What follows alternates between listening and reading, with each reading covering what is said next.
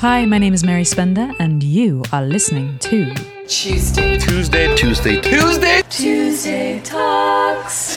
Okay, welcome back to another episode of Tuesday Talks, the podcast. Thank you very much for listening. First of all, I am very excited about this episode because it is with my good friend Rhett Shull, and we have a habit of jumping on the phone just for a quick chat, talking about some projects that we've been working on, or just talking about YouTube and our day jobs. And we end up talking for hours because, yes, we like to talk, but also we have so much in common, which is such an amazing thing. And this is the thing I'm most grateful for about YouTube. And it's this whole community that is growing every day, whether it's you guys listening or whether it's other YouTube creators who are doing the hustle, making the videos, making music, playing guitar. And to meet someone like Rhett, who, you know, lives in Atlanta in the USA, and I live in Brighton in England, and for us to have so much in common, it's really quite wonderful. And we've sort of become maybe each other's therapists every so often. And this is one of those conversations. We like to talk to each other about creativity. We like to talk to each other about fitness. And this conversation is exactly that. We talk about songwriting, guitars, cycling. And we talk about some of the music we've worked on together this year, which is the Lone Wolf EP. And I'm really excited. I do have updates with that. If you are wondering, I've been talking about this record for a while because it's been ongoing, and you know, it's strange because being on YouTube now, uploading every week, I'm not hiding away recording this record. I am out in the open recording this record, and I've just got the final mixes back, and it's just being sent off to mastering. So it will be out late October, and I'm so excited. But in the meantime, because of this amazing sponsored series I've been doing for DistroKid on YouTube, I've recorded another single. So that single will be out on the 27th of September. It's completely separate from the EP. It's just another song that I feel very strongly about, and I wanna put out into the world because I think other people will resonate with it. It's very, very specific, but and it's a very, very small story. But I think anyone. I don't know how to describe it. It's a very simple song, but a sad song. So that will be out on the 27th of September. There is actually a hyperfollow link in the liner notes of this. And also, you know, this podcast has actually gone live on Rhett Shull's podcast, The Backstage Journal with Rhett Shull. And so if you've listened to this over there, I apologize that this is us collaborating, us taking 90 minutes of audio and just putting it on both of our channels just so that the most people can hear it. But I'm very, very excited about you hearing this because we just go on and on and on, and it's nice, I think, to have something that's completely unfiltered. You know how it is with YouTube videos. We can edit ourselves into being the person we want to be. But when it comes to having just a conversation with someone, this is real. Like, there's no hiding here. So I hope you appreciate our honesty. And yeah, I'm uploading this on Tuesday, the 17th of September. But I have just been away. I ran away into the mountains thanks to a friend of mine who very kindly gave me a place to stay in Chamonix in France, which is a place that I have wanted to visit for a very, very long time because of the Tour de France. And we actually talk about cycling in this podcast, and I hadn't even thought about this trip yet, I don't think, or maybe I was just about to take it. But I went with my father, who we haven't gone on holiday together since 2011, so it was overdue trip. And he acted as my I don't know how to describe it, as like my teammate or manager or whatever, and he helped me up some Tour de France climbs. So when Rhett was editing the audio of this podcast, he sent me a message, and I was literally on my bike on my way up a hill. And these aren't just like little bumps in the road. These are massive they're called climbs because you're basically going no miles an hour and it's just uphill for a few hours. And this was real grown-up cycling that I just managed to do. And it's something I get to tick off my bucket list. But actually, it's just made me want to do it more because there's nothing else you can do when you're cycling. Like, I can't listen to music because that's super dangerous. I'm just out there. Luckily, I've got a little GPS system now, so I can actually follow a route rather than getting lost all the time like I used to. But I was just out, and I sent Rhett a video of me on my bike saying I couldn't come to the phone right now, and it was probably like the most arrogant video I've ever sent to someone who I know loves cycling too. So that's why Rhett has already uploaded this podcast. He's been very hardworking, got it out there, and this is now my contribution. So I have rambled on long enough. Let's get into the show. Dude, look at this road bike tan. Whoa. Look at that. That is what I've managed to avoid. Oh, that's so I just noticed that on the camera here. That's embarrassing. I'm going to have to This is how we're starting the podcast, showing off your terrible tan lines. Yeah. But isn't it annoying though? Because that's exactly what you have to wear cycling jerseys. I was trying to find, I don't think men could ever do this because, it would look strange, but actually Iron Men do it. They wear tri-suits and then they just have basically strappy tops, but for men. Right. What are they called? Tank tops. Isn't there like the cycling bib, like where it's the short that goes up into the overall straps? Is that what you're talking about? No, because those go underneath. Oh, so right. a tri-suit is slightly different because you need to be able to swim in it, cycle in it, and run in it. So it's and it doesn't really have, I don't think it has the same sort of pockets, and they might even sometimes slip on a cycling jersey, I don't know. But yeah, there's no, even for women, it would be great just to have something that, I don't understand why you have to have sleeves. Yeah, it creates true. the worst tan lines. It's yeah. t-shirt tan lines on crack. It's legitimately embarrassing. It shows that But some people are proud of that. Some cyclists go sunbathing in their cycling outfit. Honestly, I'm not kidding. Some people have done that. Not me. I'm not that keen. But some people at university used to do that. They used to go sunbathing in their cycling kit. Well, the worst thing is, and I don't know that I want to show YouTube this, but my legs, the top of my knees, I have it's like a border of where my shorts were. Oh yeah. And the top of my knees, it's like a before and after. It's horrific.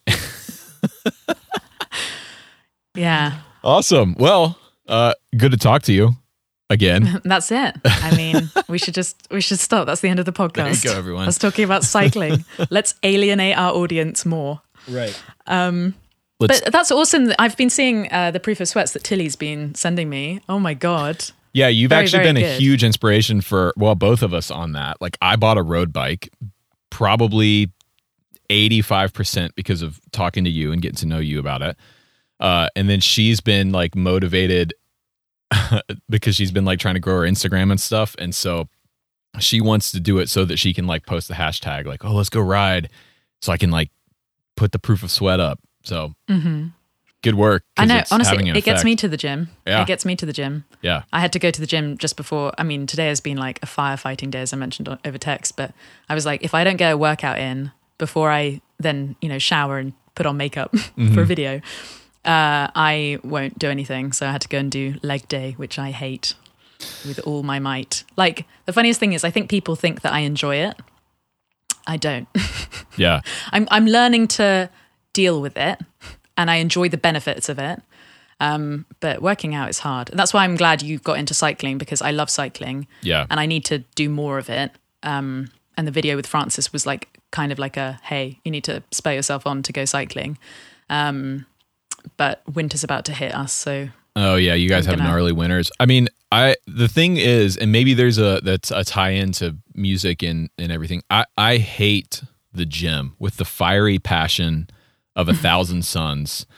I have never enjoyed going to the gym or working out, because to me, I need maybe not purpose is the right word, but I need a start and an end point. And for me, the you idea, need a coffee shop. yeah, the idea of the gym is like, okay, I'm going to go into this building that smells bad and is full of a bunch of weird people looking at themselves in the mirror, and I'm just going to take this heavy thing and I'm going to move it around a bunch of times and then do that for an hour and then leave. In my mind, it just is like, I would rather just get on my bike and like go ride somewhere. Like the idea of a treadmill or even a bike trainer, I am not into. Like I need to go and do something and like accomplish, like covering a certain amount of distance. But yeah, the gym is not for me. I tried going to the gym when Tilly and I were getting married, like 2.5 years ago. I was like, I need to get in shape for the wedding, and I signed up for the gym membership. I paid for one training session with the trainer. The dude almost made me puke, and I never went back. I was like, nah, I'm all right. You have to. I mean, I also hated the gym. It took me. I've only really been properly working out for 2 years, and it's only been since October that I've actually like seen any benefit. No, not even since October. I'd say February have I seen any benefits. Yeah. Because beforehand I was just like doing it once a week with a personal trainer because I was just trying to make sure I had someone to hold me accountable. Right. Because otherwise I am the laziest person in the world. And I was overweight for like a really, really long time. But he got me really motivated into doing workouts in the gym and making it fun for yourself and showing how you can progress quite quickly. Yeah. But I also saw it as like the fact that I could go cycling after not really being cycling and actually handle a long ride was because of me going to the gym and losing weight. Yeah. Because like if you're lighter on the bike and then also you've been doing squats, like you're only faster on the bike. Yeah. Like it doesn't do any harm. Right. Obviously you need to be going out riding and that also helps your cardio, but sometimes there is benefit to going and lifting some of those heavy things. Also, if you're ever angry, and I don't want to paint a picture of myself where I'm like, oh, I'm an anger person, but I'm not.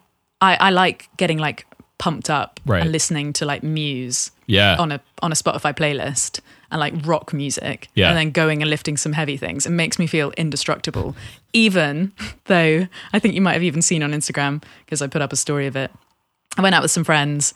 One of them likes boxing and he was trying to teach me how to box. And then he just picked me up and just carried me down the street. And I was like, cool, I would literally be screwed if I ever had a fight, even though I've been trying to train for like a year in boxing. Was that guy like a legit MMA fighter or was he just a friend of yours?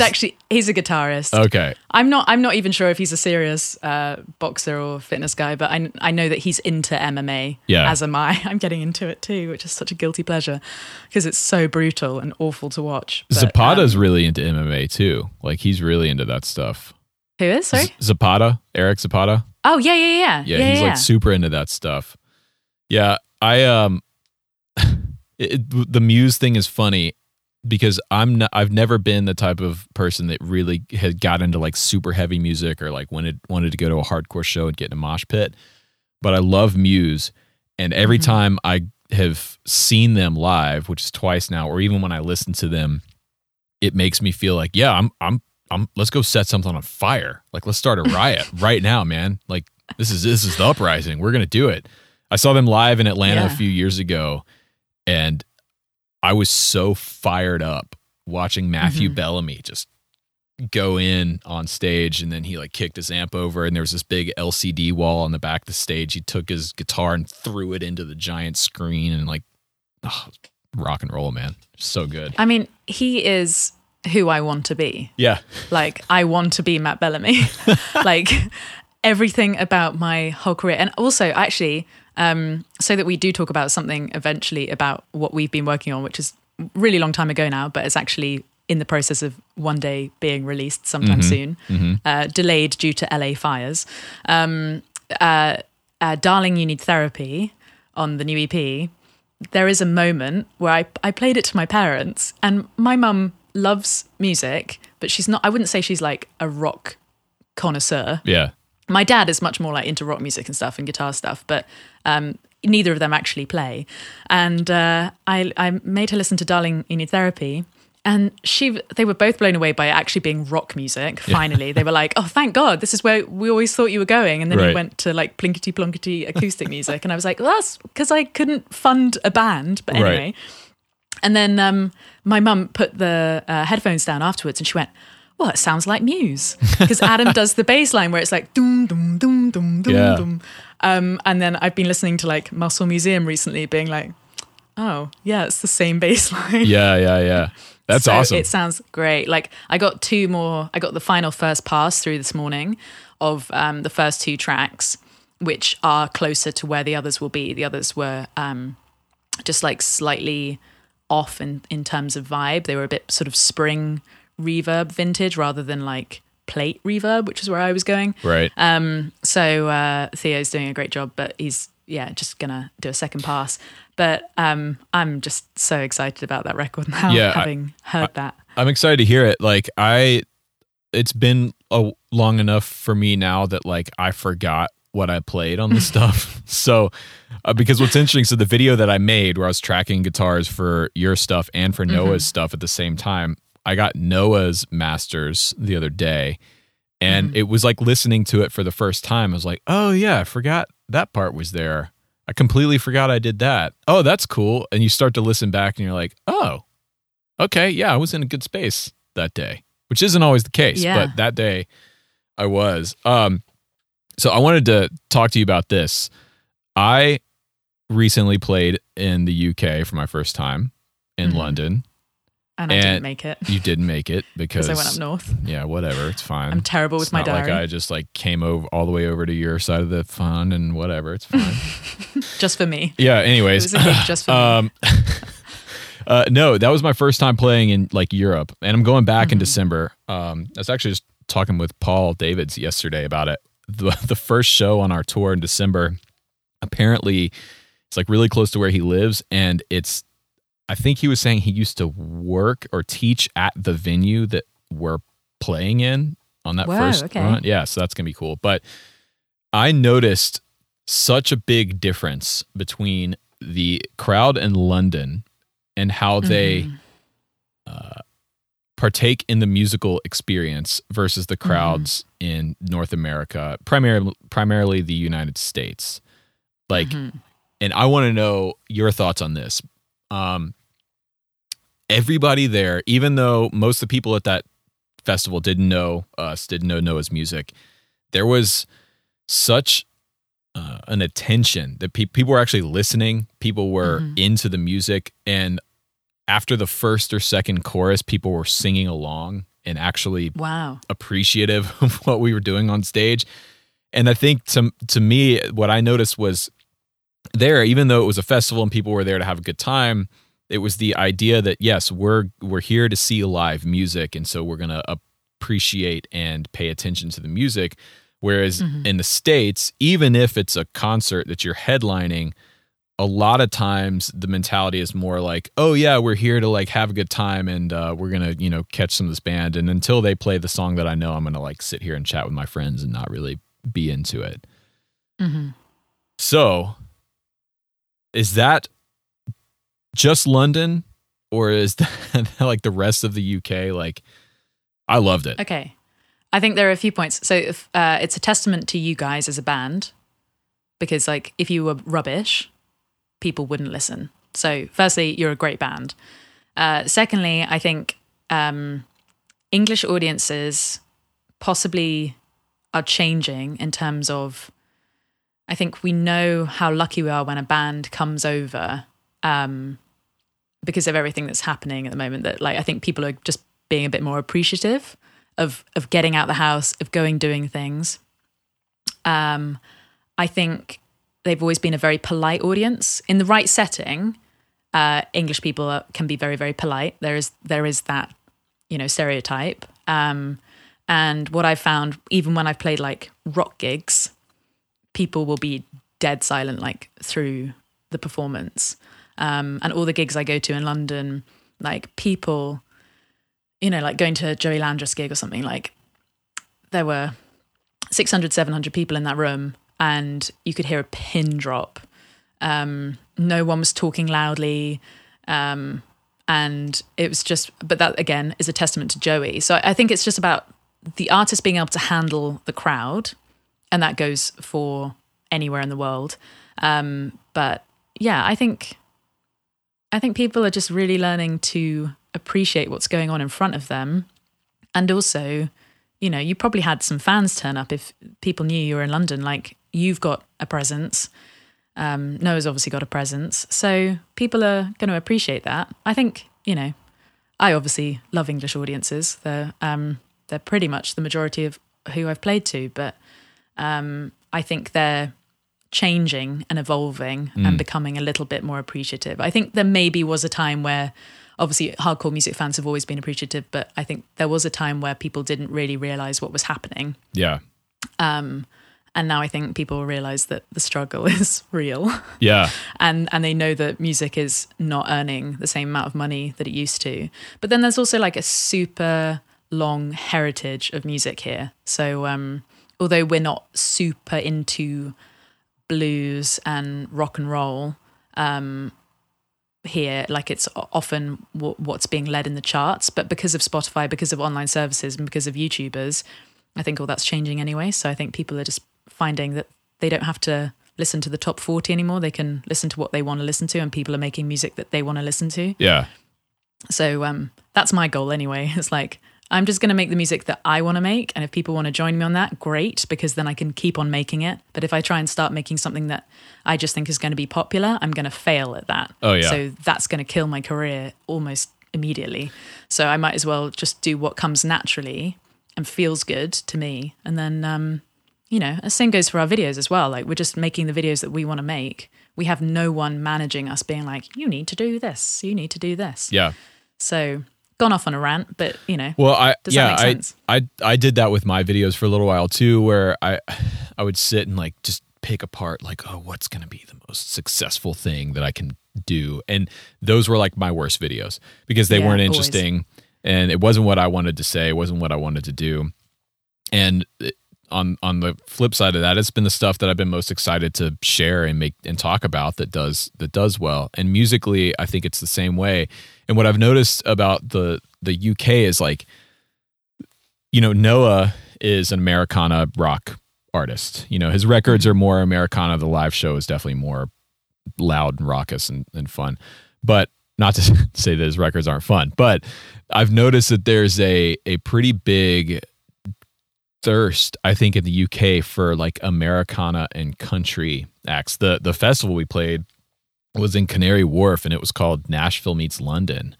Mm-hmm. And it was a solid turnout for that festival, man. Like there was a lot of people there. There was people dressed up like Americans, which was hilarious.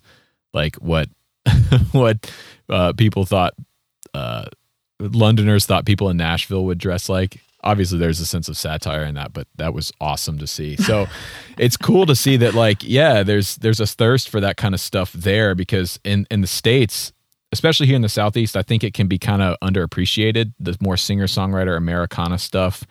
Is that because it's oversaturated? I think it's oversaturated and people here don't have an appreciation for it and they just want to see like Luke Bryan or Eric Church or any of the bro country acts. I mean, who doesn't like pickup trucks and beer though? Look, like, maybe I'm just going to release that song just to annoy you and get you to play guitar. I'm just going to be like, have you heard trucks? Have you heard Park Down by the Lake? No. Oh man, I gotta turn you on to this. I literally haven't listened to any of their music. I feel no. This is a satirical song that was put out by I believe a pretty successful Nashville writer who goes under the pseudonym of Dean Summerwind, and they just put out this song called Park Down by the Lake. And it's like a fully produced, sounds like top 40 bro country, pop country song. And it's, I don't want to ruin it for you, but yeah, you should check it out. Park Down by the Lake, Dean Summerwind. So, funny story with that Canary Wharf area. And obviously I didn't realize that's where you were playing until I think you posted a picture. In possibly 2013, I got one of those like rare emails where it was like, hey, we like your music. We want you to come and play our summer series. So I went and did a lunchtime show on that equivalent stage, but however many years ago. And it opened me up to be in contact with Canary Wharf PLC, who were organising that event. And I did that show, and actually it was a really cool thing because I was like on the big TV screens. There was a professional photographer there. I just did an acoustic set. It was super nerve-wracking. There were probably like, I don't know, a couple of hundred people like sat down, like, but there were grassy patches, you know, it wasn't like sold out. And it was just like a lunchtime thing for all the bankers that sat there. And it was really fun though, really, really great. And then, and they paid me, which was just shocking. And I was like, whoa, okay. And it was like a good fee, really, really good fee. And then they opened up a conversation with me and they were like, oh, we're doing a winter series. We'd love you to come and play for that too. And I was like, okay, cool. Obviously, I'm in. Yeah. But it turned into something different, I think, or like, I don't know, but it it turned out to be around like Christmas shopping time. Obviously you couldn't do it outside because the weather was filthy, and I was basically essentially paid to busk. And I was talking about this with Francis because there was a bike shop, right? And I'm talking about Francis Cade. There was a bike shop down there, and I made friends with a guy called Stu, who was teaching me all about bikes. Like every time I had a little break from my busking session, although I wasn't really busking, I wasn't even asking for money. I was just standing there and playing to pretty much no one, but Christmas shoppers. Sometimes it was good. And I made friends, and Francis worked at that shop for like 3 months. And this was both before we started at YouTube, but we never met each other because we were both on different shifts. So I was always on a shift with, I guess, Stu. And then Francis would listen to another guy who was busking at a different time. And I was just like, whoa, that's such a small world that was happening. And also this was so long ago, 2013. And I did 12 days at this place, but I didn't live in London. I lived in Bristol, which was a 3-hour megabus ride away. But the sessions would start at like, I don't know, sometimes they'd start at 9 or 10, and then they'd go on till 4 or 5. So, or sometimes later if it was Thursday night. So anyway, it was a brutal gig, and I was there like with a little wheelie cart thing with my amp and mic stand, and I lugged that from Bristol and my acoustic guitar and my songbook and a music stand, and then I'd just do that. And I kind of want to do that gig again just to film it. Because I wish I had some documentation of that. Yeah, that's something. It was so crazy. I've never busked before in any. You've never gone busking? Never, ever. And it seems terrifying to me. It is terrifying. Yeah. That's what's so good about it. It's terrifying. Like I can literally like step on stage on July 4th. I played on a stage in front of 100,000 people. And it was fine. Like, wasn't nervous, didn't bother me. But the idea of standing like in a train station or something and just like standing there and playing is horrifying. I don't know that I could do that. So I had to do it because it was a means to an end. And actually I got a lot of good things out of doing it. Like a lot of people would come up and like hand me a business card for their pub. Right. Or if people liked me, they wanted me at their wedding. Like I actually got gigs out of doing it. And then I was really lucky in Bristol, where I used to live. I would do 3 hours on a Saturday morning for a market. And then one of the cafes would like pay me, like they'd pay me like 40 quid or something. Right. And then so it would be enough to guarantee like turning up. Yeah. Worth it. And then I'd be able to take pennies and pounds. But I actually went busking one time in England after Brexit. And things changed. Yeah. People were suddenly like, no, I don't want to give any of my money away. I don't know how long I'm going to have any of it. And then also I can't imagine busking now or having to rely on busking now, because you need a contactless card reader or something so that people can just like, no one has cash anymore in England. No one, like no way. I never carry cash with me ever. I just take my phone out places. It's crazy. And how are you meant to pay a busker when you have absolutely no coins on you? I honestly, this is how computers take over. Yeah, this is it. I mean, computers have already taken over our lives. So our careers even. But actually, you know what? This is something that I've been thinking about for a little while, and I want your like thoughts on this. Thinking about like my camera's about to run out. Yeah, so is mine. Let me. Okay. Oh wait. Okay, cool. Okay. I'm not editing this out of my podcast, by the way. I'm not editing it either. It's all raw. That's right. People were recording video and audio at the same time. Deal with it.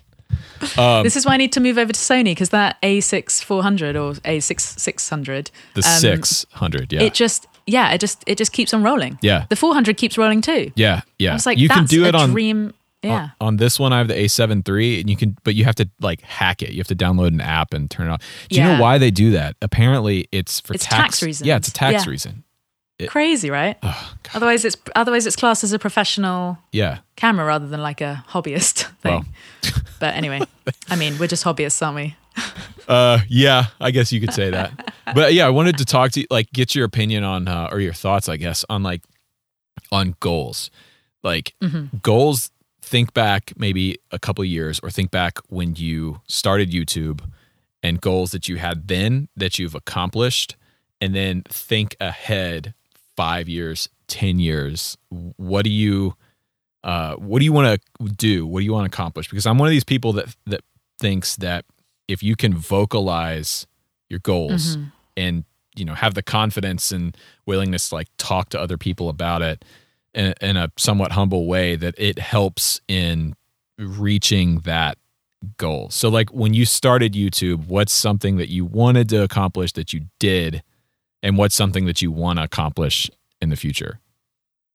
I think I definitely had the dream of having a following on YouTube, like an interactive following. I don't think I necessarily ever thought that even 100,000 would happen.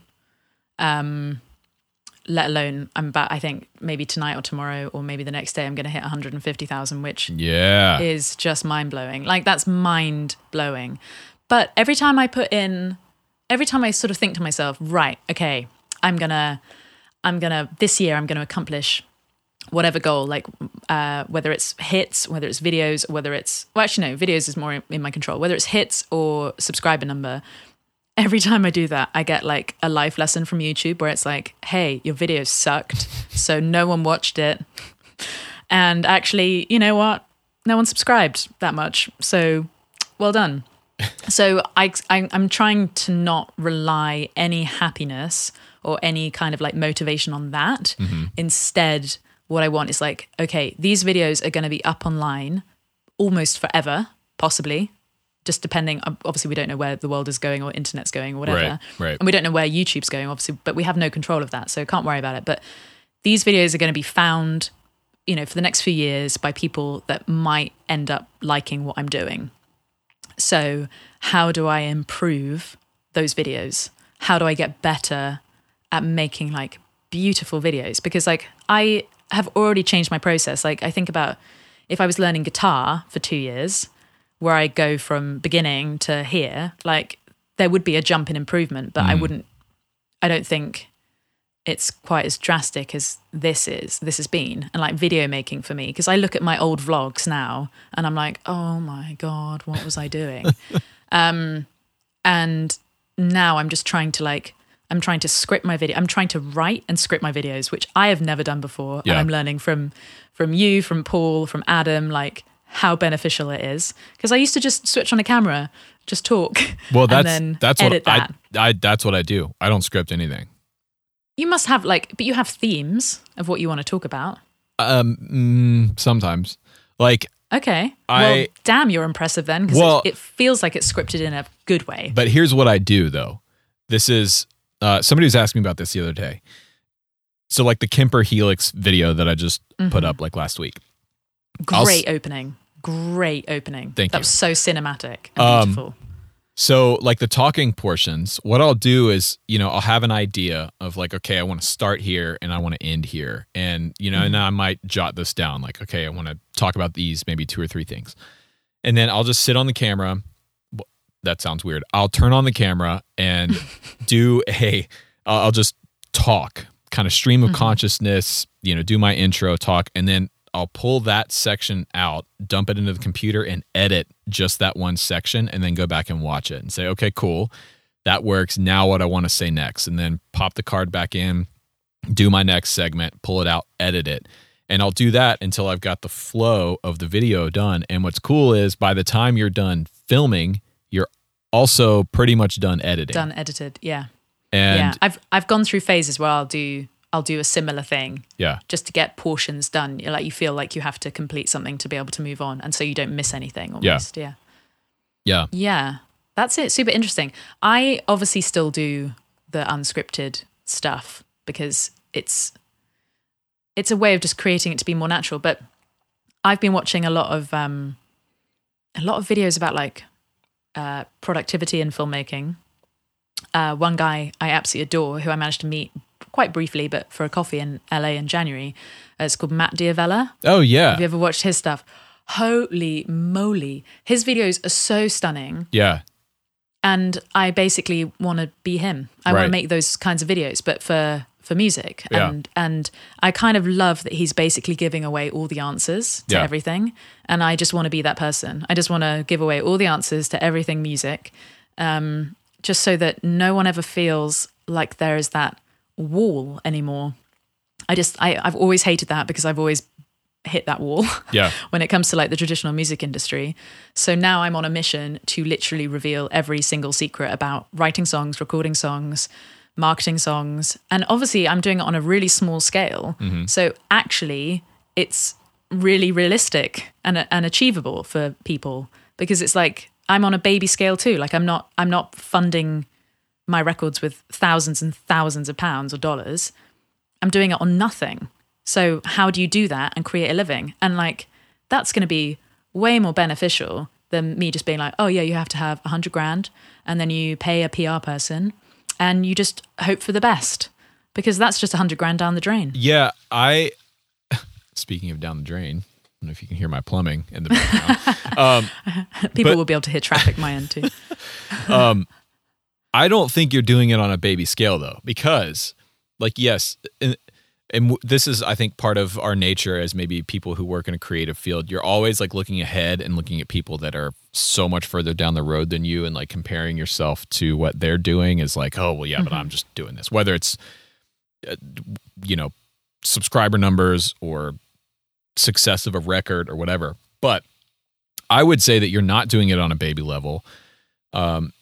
Because as somebody like, I'm now getting to the point for the first time in my life where I'm starting to mess around with the idea of like, maybe I want to put out some music, maybe, which is something I've always wanted to do, but never thought that I was like good enough to do or capable enough or had the right, my voice on my instrument wasn't good enough, for all these reasons that you come up with to kind of talk yourself out of it because you're scared. But I look at somebody like you, who is doing it by themselves and is like actually taking the steps necessary to get this stuff done and get it out. And to me, that's not baby level, right? Like where I'm at is baby level, which is like, maybe I could do this one day. And I don't know, maybe not. Like you're actually doing it. You're actually taking the steps necessary to make it happen. And you're doing it in a really smart and productive way to utilize things like YouTube and Instagram to get your music out there and get tens of thousands of people, hundreds of thousands of people to hear what you're doing. In the past, you're right, that would take massive budgets and support from a record label and publicity people. And, there is still parts of the industry that work that way. And I work with those artists. But I mean, dude, the reality is like with the platform that you've built through YouTube and Instagram and just the internet in general, you now have a massive audience to put your music out there to. And then later down the road, like we were talking before we got on, like you want to tour, that's going to be huge because you now have markets all over the world of people that are listening to your stuff and dig what you're doing. Like that's not baby level at all. No, you're right. I think maybe that's really, really cool to hear. And especially like, I want you to put out music. Definitely. Most definitely. And if you ever need a vocalist, I owe you. I do. You're like, yeah, she owes me. She owes me big. But I think, and I am excited that this has happened, to be deemed as like a YouTuber who has like a good channel is just, that's a dream. Like to wake up every day and be like, okay, no one, obviously YouTube could take that away from me by just deleting my account, but like, at least I've got it. Like, you know, at least I have some evidence of me having done that myself. Right. And I know, you know, how many hours and hours and hours and how many moments of self-doubt, how many moments of failure. Like I love YouTube because you fail over and over and over and over. Yeah. And it just becomes like, you're just like, oh, cool, I failed again. Cool. Yeah. Next thing. Yeah. Move on. Right. Pick myself up. Okay. And then, I think it's because I started at zero with no contacts, no money. And I'm still, I do have contacts in a realm of amazing human beings. Like I feel like, we've spoken about this before, but my YouTube friends, I've done some amazing things with some amazing creators. But the reason that they wanted to work with me and I wanted to work with them is because you can see the work. Yeah. You can see it, like you can see the evidence. It's not just down to like, oh, your daddy having money or like, there's none of that. And there's like, oh, you're someone having contacts who's just like helped you out with the person who can get you in. And then you're lucky, you're one of those lucky 1% to actually be able to even either get signed and actually have a record deal that goes through, or become, you know, super duper famous and whatever. But like, I'm excited that I really have built this from the ground up. And like, I've had help from really good people, but they've also been on their own journeys. They're not trying to take anything away from me. They're not trying to like take 20%. Yeah. They're just like, hey, we see what you're doing. We love it. We're just going to invest in you in this way. This is what I can offer you. And it's like you recording guitars for my EP. Like, that's just killer. Like for me to think, I grew up in a tiny little town in Salisbury in England, where, you know, the music industry, like Nashville or Atlanta or New York, LA, like that is such a world away for a little English girl. And then to suddenly, you know, have all these incredible players like on this record, which will eventually come out in October, guys. Meant to be September, but you know, stuff happens.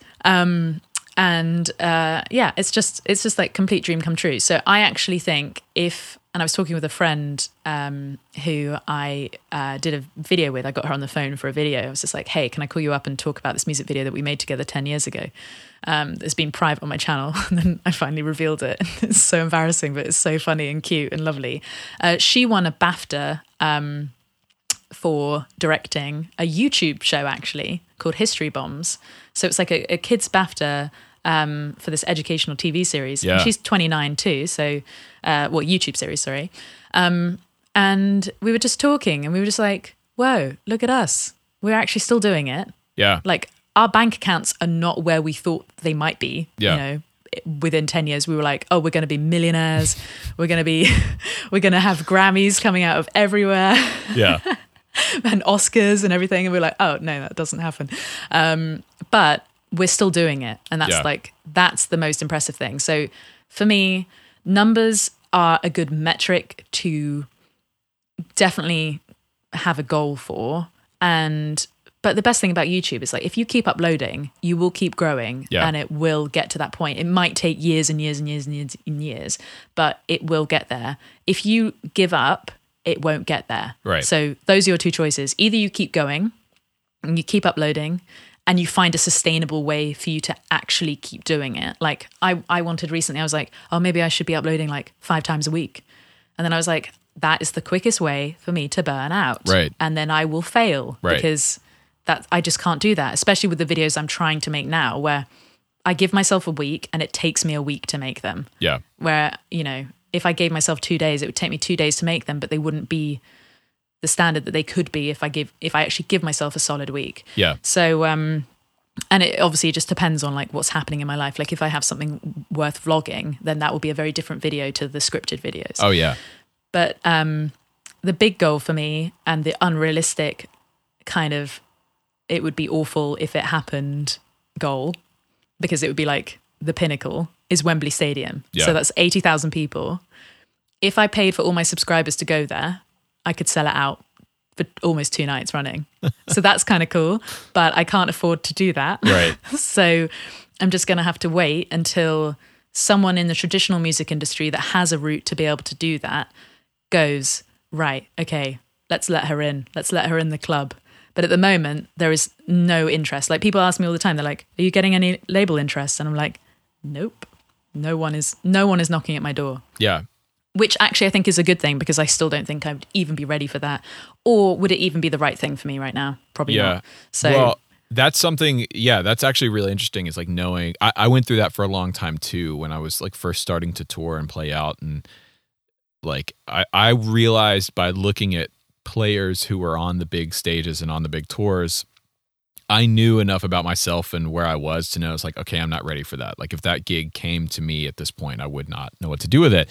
But you keep plugging away at it. You keep playing gigs. You keep doing the smaller stuff and learning and failing and learning from those failures. And then you get to the point where, you can walk on stage in front of 100,000 people and not be worried about it. Where if that had happened to me 6 or 7 years ago, I would have been a hot mess. I would have played like garbage. It would have been a traumatic experience.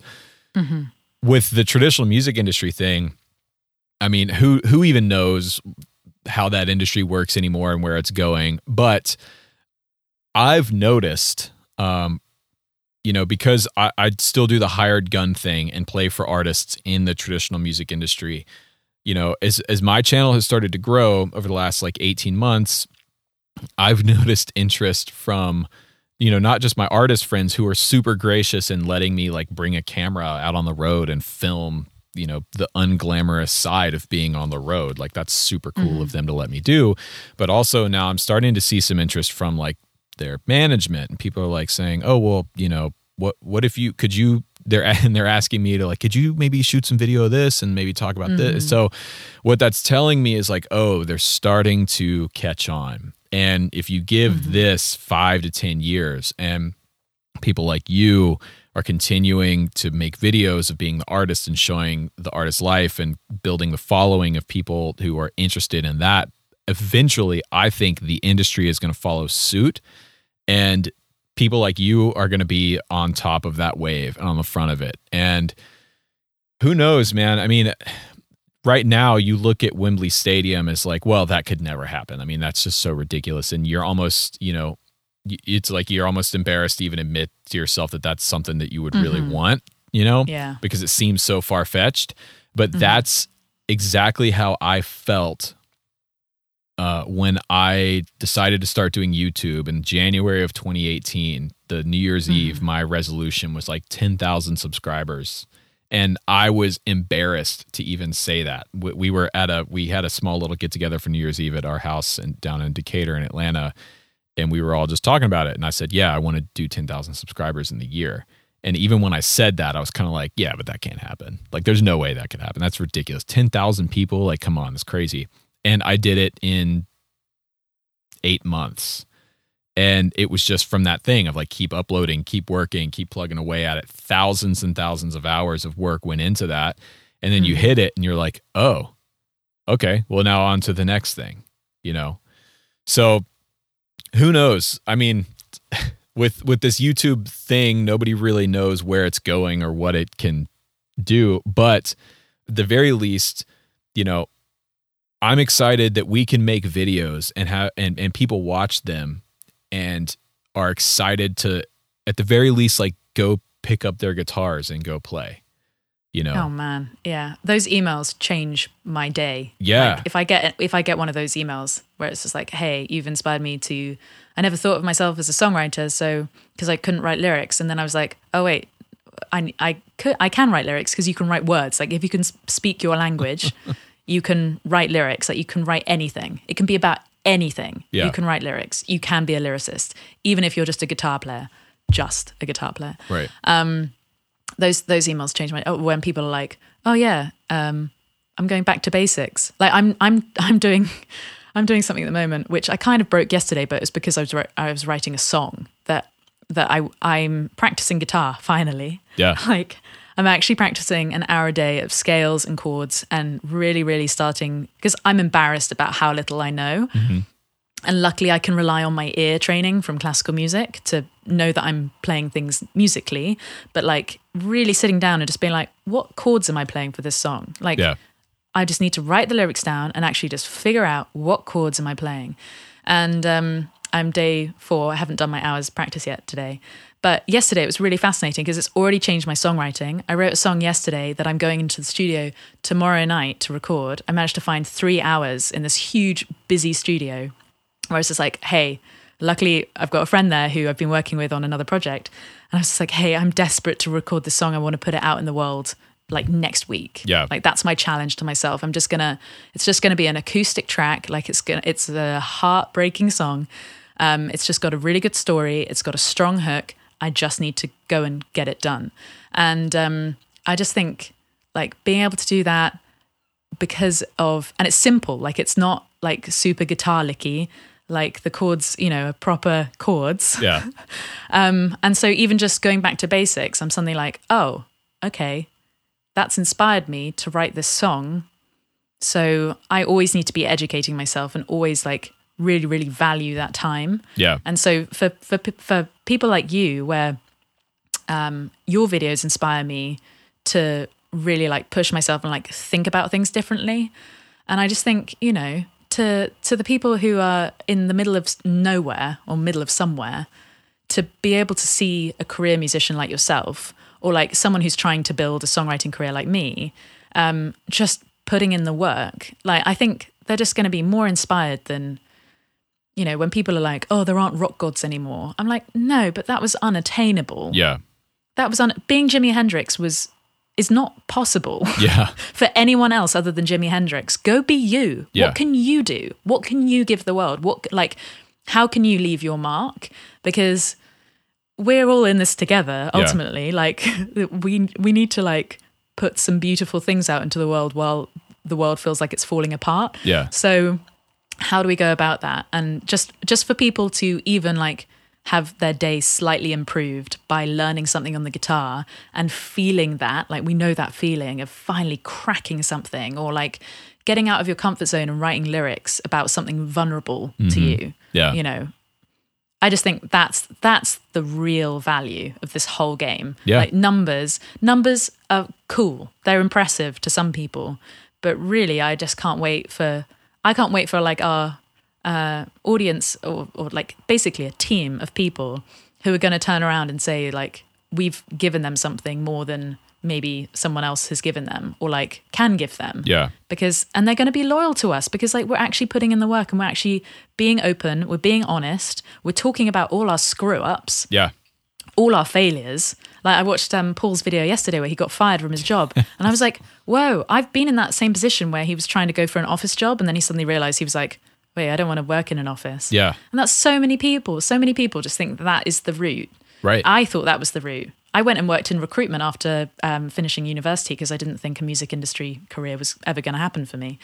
So, everyone has that self-doubt and everyone has that like, but the coolest thing is that actually with hard work and a lot of hard work and then you do have to be a little bit talented because you have to have that sort of je ne sais quoi to like get you out into the world. But the hard work is the real thing. Yeah. You can't be one or other. It's interesting. Like for me, the only reason I didn't go that traditional route is because literally I failed.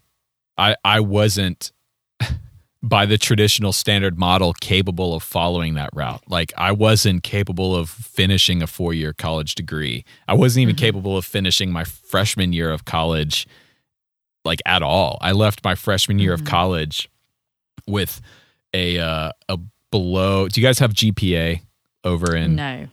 Okay. We have A, B, C, D. Oh no, at university we have a different number. Yeah, but it's like your grade average, your grade point average or whatever. Okay, and so what's a good grade? 4.0 is like perfect of your. Okay. Like a 4.0 GPA is like perfect. And if you're like anywhere between, I think like 3.28 and above, you're like solid. I left my freshman year of college below 1. I had like a 0.8 GPA or something like that. And it was so bad that literally the college I went to, this tiny little private school up in North Georgia in the mountains, sent my parents a letter saying like, hey, Oh no. his grades are so bad he can't come back. Like basically your money is no good here. And so I ended up going to a small like community college near me here in Gwinnett, and same thing, like failed out of community college.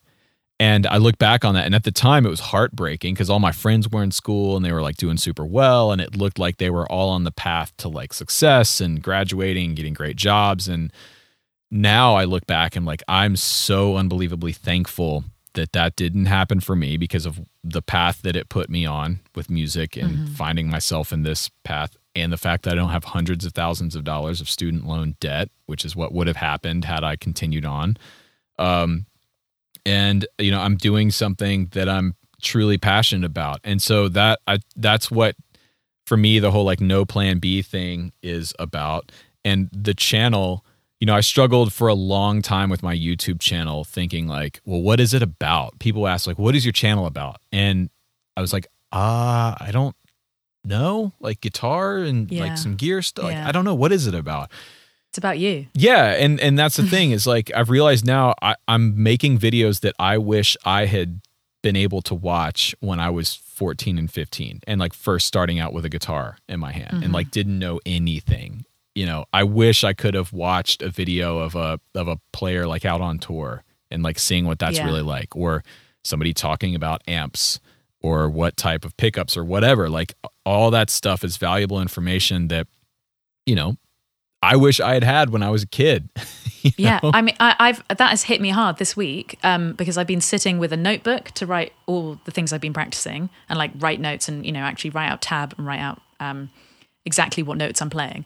And then I've had my laptop next to me because, and this is how little I've practiced in my lifetime, I can't believe, I definitely have not practiced like properly since I was maybe 18 or 19 when I was like trying to like break my right hand into fingerstyle. Yeah. But I was just like, I don't know what chord this is. What the hell is this chord? And then obviously there's like a chord finder online now, and I could just like literally type in, and I was like, what the hell? Like 15-year-old me would have killed for this. This is insane. And then also going on YouTube and finding my friends, people who are my friends, to teach me things. Yeah.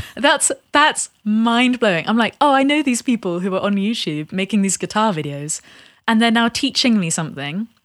Oh my God, it's absolutely mind-blowing. I can't, basically, this is the hard-hitting truth here, okay?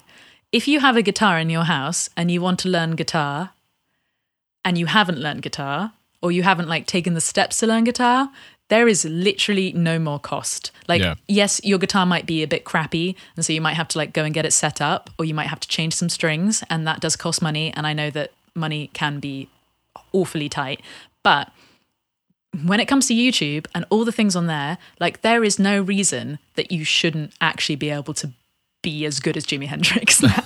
And I'm saying that because like there is so much stuff that before there was more money. Like you had to buy guitar books. Yep. You had to buy backing track CDs. Yep. Backing tracks are free now. Like you can jam away and basically shred to your heart's content on backing tracks on YouTube. Magazines, like all the articles are online now. You can read them. You can read about all the latest gear, all the stuff. It's being reviewed by every single YouTuber under the sun. But oh my God, this is incredible. This is going to produce, I only hope this is going to produce more guitarists and more musicians, and not necessarily careerist people. Like you don't have to make a career out of this because that ruins it in another way. But like having it as your therapy for your day-to-day life, having it as this thing that is only yours, no one can take that away from me. No one can play guitar for you. Yeah. You stand up and you do that. Whether it's in front of people or whether it's in your bedroom, like no one can say that you haven't worked hard to be able to do that. And I think we need that more than ever in this world, because do you know what I did yesterday? I did my first ever VR experience. Oh, really? Oh my God, I can see the world, like, I can see that is better than real life. Yeah, right. And I'm like so scared. I'm like, I can't do it anymore because I know I'll get addicted to that whole thing. But guitar is real, and like, you know, it's measurable. Like you learn new songs and stuff. Like it's yeah. Anyway, it's something you what are can your do for the thoughts on that? rest of your life. You can play guitar for the rest of your life and still learn something every single time you pick it up. And it's incredibly valuable. Yeah, you'll Like, never complete it. You'll never complete guitar. and that's incredibly valuable as human beings. And it's even more than that. Like, aside from the mechanics of it, it helps people find their voice. Like, for me, that's what was so, because I did struggle a lot as a kid. I was bullied a little bit growing up, and not nearly as bad as a lot of people were, but enough that it stuck with me, and always struggled through school because I didn't fit the traditional model. I didn't fit the standardized, the way I learned didn't fit that model. And so I literally grew up most of my life, even into my early to mid 20s, feeling like I was just stupid and not capable of accomplishing much of anything, because growing up, that's what the school system and the way I was taught told me, was like, well, you don't measure up to your peers, because and here's the numbers to back that up. Like, literally, here are the grades to say you don't fit in this. And the thing that saved me was getting a guitar for Christmas. My dad bought me a guitar, and it was an afterthought. It was maybe he'll pick this up and be into it. And literally, I have not stopped playing guitar since that day. And it completely, it probably saved my life on some level, if you really want to get deep into it. Like, it gave me a voice. It gave me something to pursue, and it finally showed me, like, oh, I have something of value to offer the world, and I have something to give back, and something that I'm capable of being at least not terrible at, which, compared to everything else that I had going on when I was growing up, I was pretty much terrible at everything I tried. Like, I was horrible at sports, made horrible grades, and guitar and music was my thing that I kind of just took to, and it was my refuge. And so, a big part of why I make videos now is to help people find that thing and find their voice on the instrument. And it doesn't matter if you never step out of your bedroom, if you never play a gig. It's not what this is about. It's about picking something up and pursuing it, and learning from it and growing in it, and finding your voice and your passion in it, whatever that is. I think there's more value than ever, and it's something I do try and communicate it in my videos too, because it's like, don't think of this as a career thing. Yeah. Like, think of that's like, just do not even get into that realm, because you need something for you now more than ever. And I think maybe social media has changed that thing, because like, we used to do things for ourselves that no one would ever know about, because you didn't have a platform. And I'm not even just talking about us, like, obviously we have followings on that help us earn a living. Yeah. But for normal people who don't want to be doing that as a career and be a musician as a career, you don't need to have, obviously there are other jobs as well that I need to really think about this before I say it. And I'm not even going to edit that out. I'm like, okay, how do I make sure that this makes sense? Okay. Unless you want to pursue a career where you need an audience, which does apply to many, many things. And obviously you can basically make a career on social media out of anything you're interested in.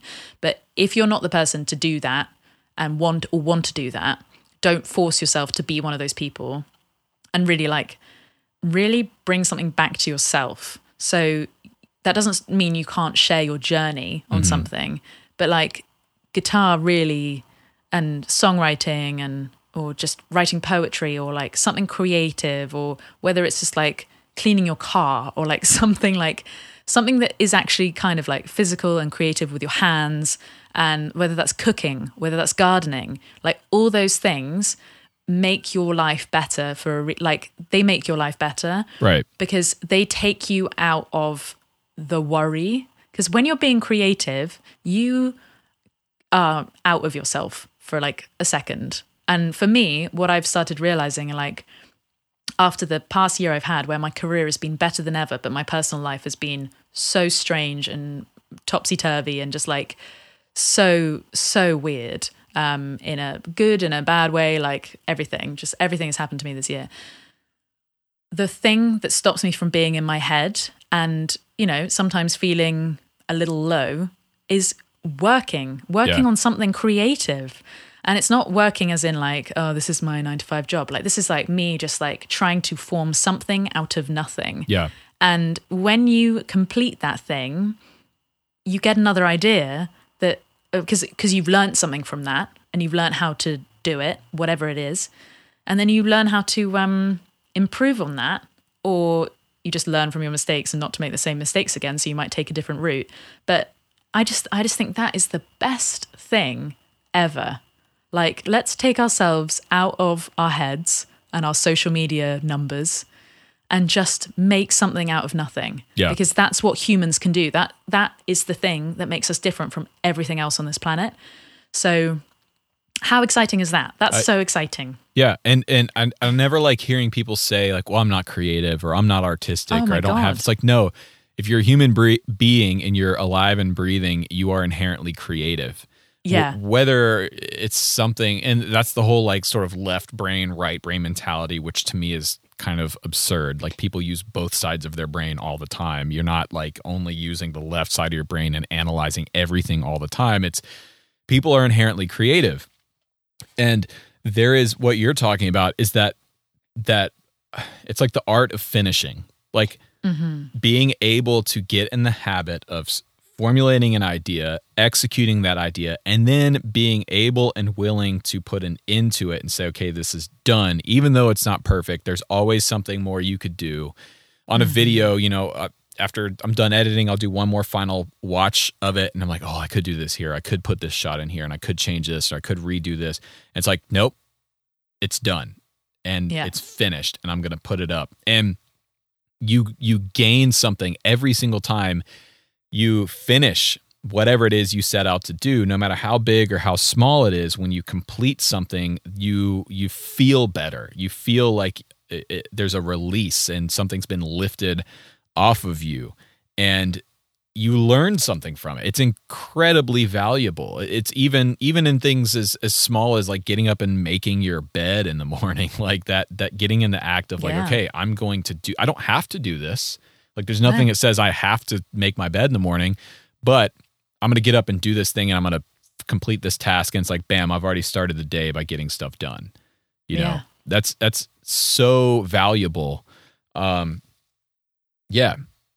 I honestly, I love the idea of, well, you have to admit to yourself, like, if you are a perfectionist, it's because you're scared. Yeah. You're scared of like people looking at it and going, well, that sucks. Yeah. Whereas really, like, you have to encourage that people are going to, like, you have to encourage yourself to be like, okay, people are going to look at this and go, that sucks. And like, that's okay. Because everyone starts from there. Like, no one's a professional whatever from their first the whole point of this is that they have failed and failed and failed and failed and sucked and sucked and sucked. But the thing is, they started on day one. They had, like, you and your YouTube videos. In terms of you making your New Year's resolution, the first day you go in with such gusto and you're like, yes, I'm going to do this. This is great. The second day you wake up and you're like, oh my God, I have to do this again. Okay. And luckily you turned up the second day. Then the third day is even harder. And then it might even get harder. Might actually make you want to quit. Like, every single day you might actually hate it. But really, you'll wake up after a certain amount of days and you'll go, oh my God, I'm in love with this thing. Yeah. And I'm in love with what it's doing for me. And that's even just me thinking about this bloody guitar practice challenge I've set myself. Like, the fact I'm so ashamed of myself. So I have to admit to everyone that I don't know anything, really. I can play guitar in my own way, but I don't even know the basics. And I've been posting the behind the scenes because I will make a video out of it, obviously, because that's my job. Right. But I've been posting the behind the scenes on my Patreon page, and the amount of other people that have chimed in and been like, yeah, I can shred to my heart's content, but I don't know this chord. Or like, I don't know this scale. Right. Like, isn't that insane? I never learned the basics. So, there are shortcuts, and that's the annoying thing. It's like, there are shortcuts to figuring stuff out. Yeah. But then you'll get found out later. Right. So like if you take those shortcuts, you're going to get found out, and you have to be open and honest with yourself when you get found out. And that was actually me when I started my YouTube channel, because I focused it around guitar, but I was really coming from a learning perspective. And then I was sat next to Pete Honore and Lee Anderton, and I realized I couldn't improvise. I didn't know even how to improvise. I didn't even know a pentatonic scale. I didn't even realize that that was a way to be able to solo. I didn't even realize that's how you could do it. I just thought it was all ear training. I literally thought people were just like me, like being like, okay, they're self-taught, so this is how they did it. And I felt like an absolute idiot because I hadn't even looked at a book to be like, okay, what scales should, like maybe even all my years of classical training, of which I failed tremendously at as well. Like we can always get into that on another conversation, but the amount of times I had phone calls, your whole college story reminded me of all the phone calls that my parents got when I had fucked up. And I will say that, I will swear at that point, because I ruined so many things and I wasted so much of my parents' hard-earned money on these music lessons because I didn't put in the work. Yeah. And I failed exams, and I got people angry with me, whether they were actually angry with me, but you know, they were disciplining me. Right. Like the amount of times I did that, and then I'd wake up like the next day and, you know, there would be another phone call. I'd be like, oh my God, I did it again. I failed again. I sucked again. That's cool. How do I ever break out of this habit? And I never broke out of it until I was 26, 27, when I finally like figured some stuff out.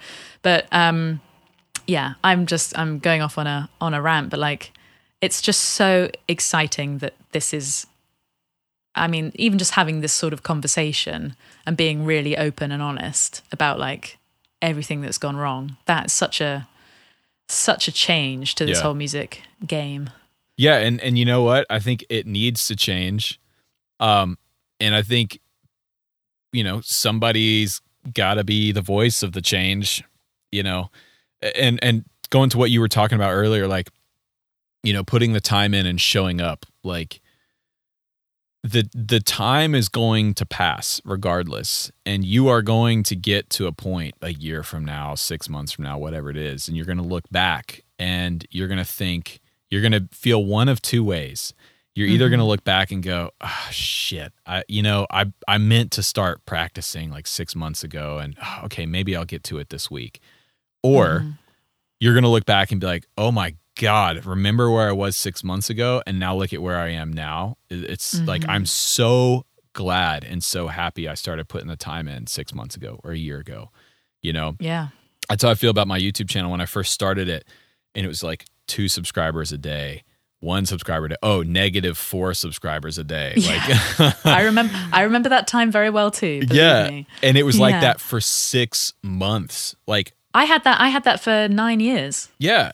But like, I wasn't uploading in the same way, but I was still uploading videos every so often, and I would just see failure immediately. Yeah. It was for me of like, okay, I'm going to start YouTube, and it was the first 6 months of and like being on the phone with Rick Beato, who's like, I don't get it. Why are your videos not working? Why is your thing not, you know, and be like, I don't know. And, you know, literally like seeing days of negative subscribers or 1 subscriber, and having this goal of like, you know, and then April, May, June of that year comes around, and it's like, oh my God, the 10,000 subscriber thing is never going to happen. And then you just keep putting the work in, and then it clicks, and then now you're off and rolling. And then here I am, you know, not very long later in the grand scheme of things, from January of 2018 to September of 2019. That's not that long. And it's completely changed my life. Like, forget the numbers, forget the subscriber count and all that stuff. Like, this thing has completely changed my life for the better. Just alone in the relationships and the people like you who I've gotten to meet and become friends with across the world. And the people that I've met who watch the videos and are impacted by the videos, like that's it, man. Like, that's worth the price of admission alone for me. And it's like, you just have to make that decision. Like, okay, that video sucked. Nobody watched it. Or, you know, I was on a gig and my solos sucked and I sounded horrible. I'm going to show up and put the work in and get better and step back up to the plate and swing again, even though you guys don't have baseball in the UK. I got the reference, don't worry. Okay. Yeah, I mean, that's it, man. Just show up and do the work. Show up and do the work. Yeah. I mean, and you can't do everything in one day. No. Like you can't do everything in 1 year. So I've written a to-do list recently that is like, really, what are the things that I really want to do? Yeah. Like not just the things I think I should do. What are the things I really, really want to do?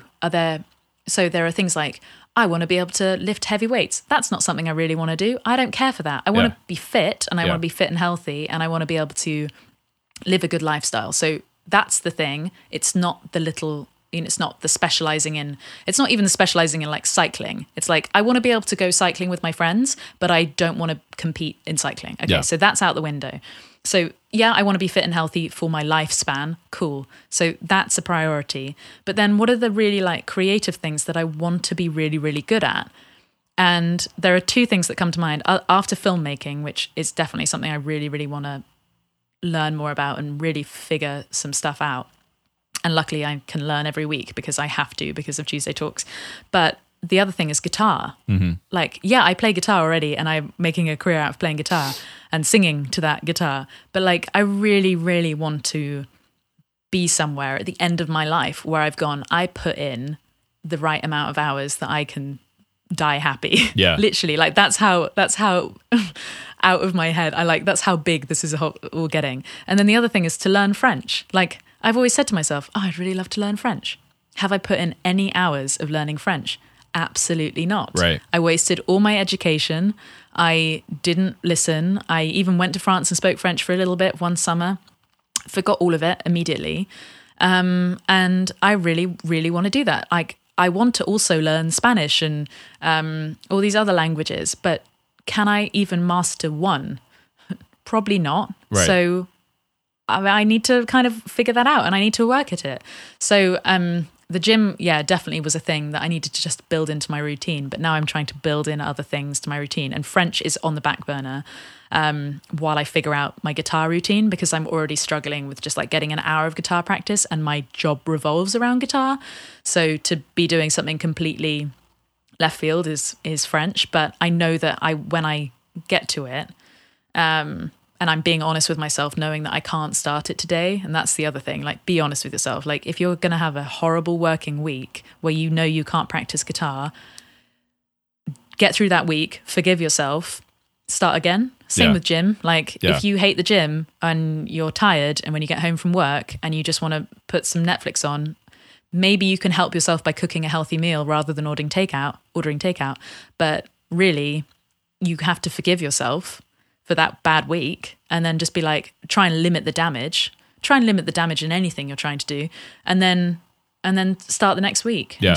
And you just constantly have to be starting over and over and over and over until you realize like you're just doing it out of habit. Yeah. Like that's it. You have to fail over and over and over to be able to master it. Well, on the guitar thing for you, I think you should rest assured you are selling yourself short as a guitarist.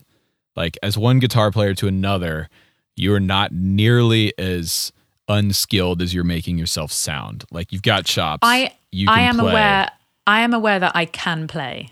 I am a guitarist. There are things that I am lacking. Yeah. That I am very, very aware of. And they're the things that I actually want to, I could forgive myself. I could be like, right, I don't really care about learning guitar. Cool, I'm going to keep playing. Yeah. And I know musicians. I actually went on tour with a musician once where she was literally like, I don't want to practice. I'm at the level I want to get at.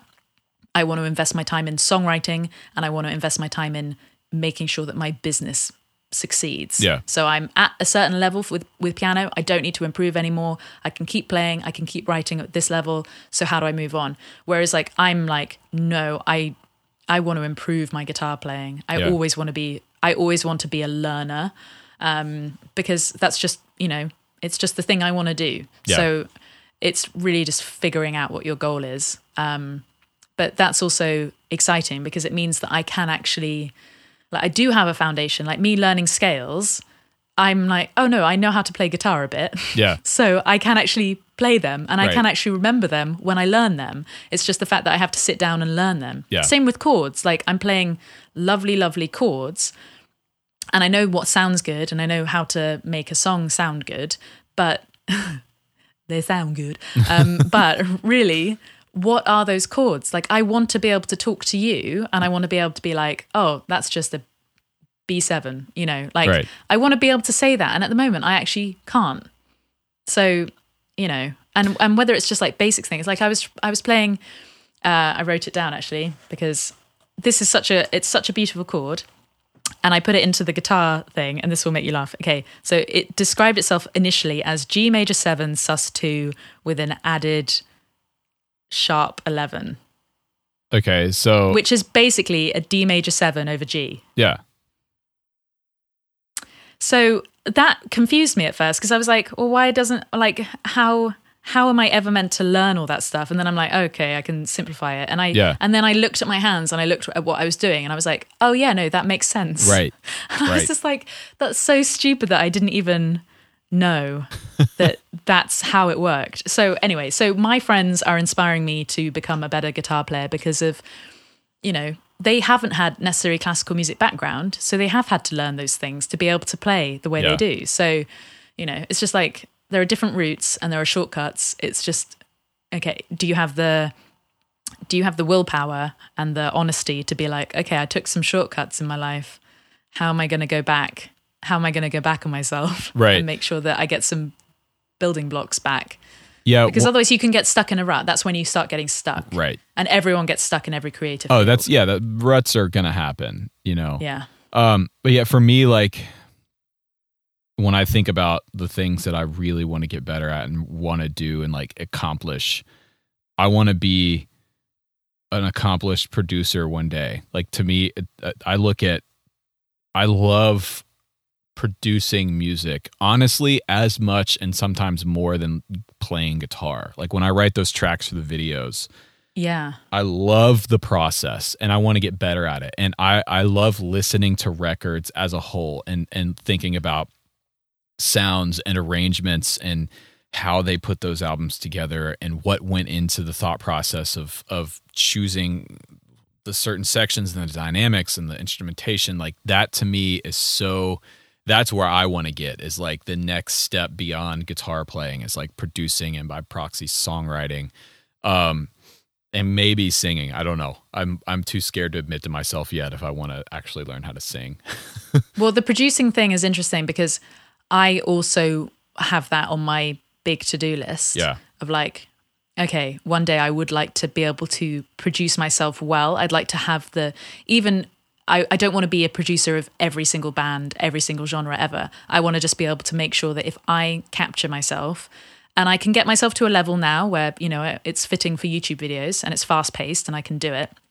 But how do I get to a level of quality that means that I can just sit down in my studio when I finally have a proper studio, and actually record acoustic, because I can engineer well. I know I can engineer well, but the mixing side is the big thing. Oh yeah. Producing I think I'm good at. I've definitely got enough of an ear to be a classic producer, you know, the guy that sits in the room and is, you know, coming up with the ideas and getting the musicians in. Like I could definitely do that now, but it's the mixing that's the thing, which I think people often get confused about when it comes to producing and all the different types of producer you can be. Like there are so many different types. Have you ever have you got the book Recording Unhinged by Sylvia Massey?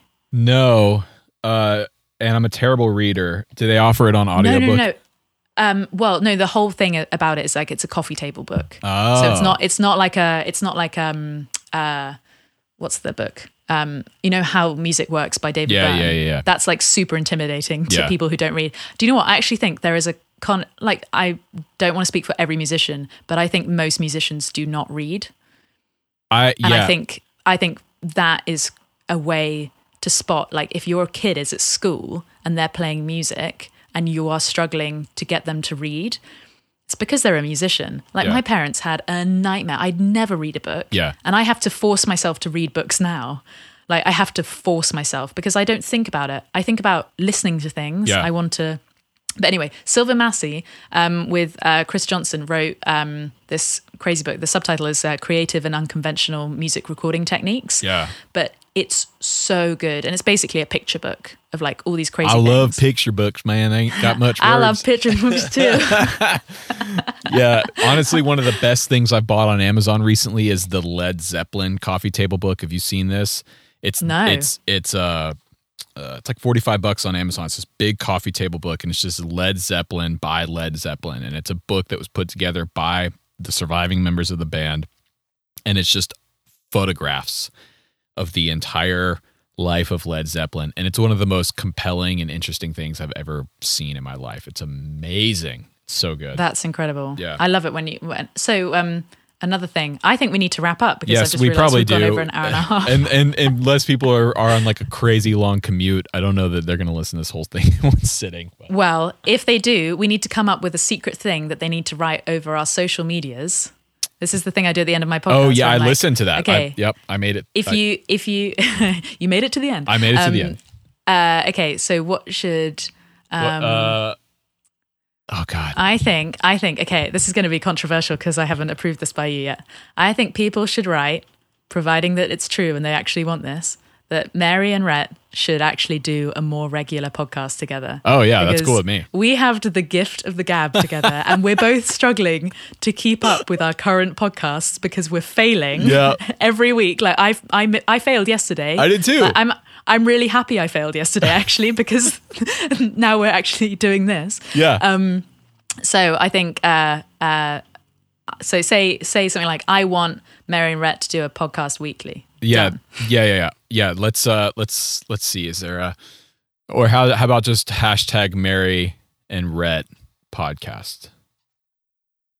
That is nice and simple. Yeah. I like the sentences though. So you can choose. You can either do whatever your format of writing comments is. Yeah. Do actually the hashtag, at least we'll be able to see that. We'll be able Right. to see all the Right. comments. Okay. Hashtag Mary and Rhett podcast. Done. All right. Mary, it's been great. This has been so fun. Honestly, we should yeah. we should call it like music therapy or something because it's just Oh man, guitar it is. therapy. It's cool. It's cool. Like talk to people like you who get it, and we can keep up with one another. It's fun. I know. I think we should do this. Okay. Right. I'm going to end record on everything, but I'm not going to switch off the phone call so that we can Right. Yeah. actually talk about that because All right. we probably have to do some logistics. But to everyone who has listened to this podcast and made it to the end, thank you very much for listening to our ramblings. You know what? You should record, because you've got such a great speaking voice. You should record the intro to my podcast, and I'll record the intro to yours, and it'll be because people in England will. Actually, hold on. Let's end this because that's going to open up a whole other segment. All right. Yeah. Thanks for listening. It's been great. Bye.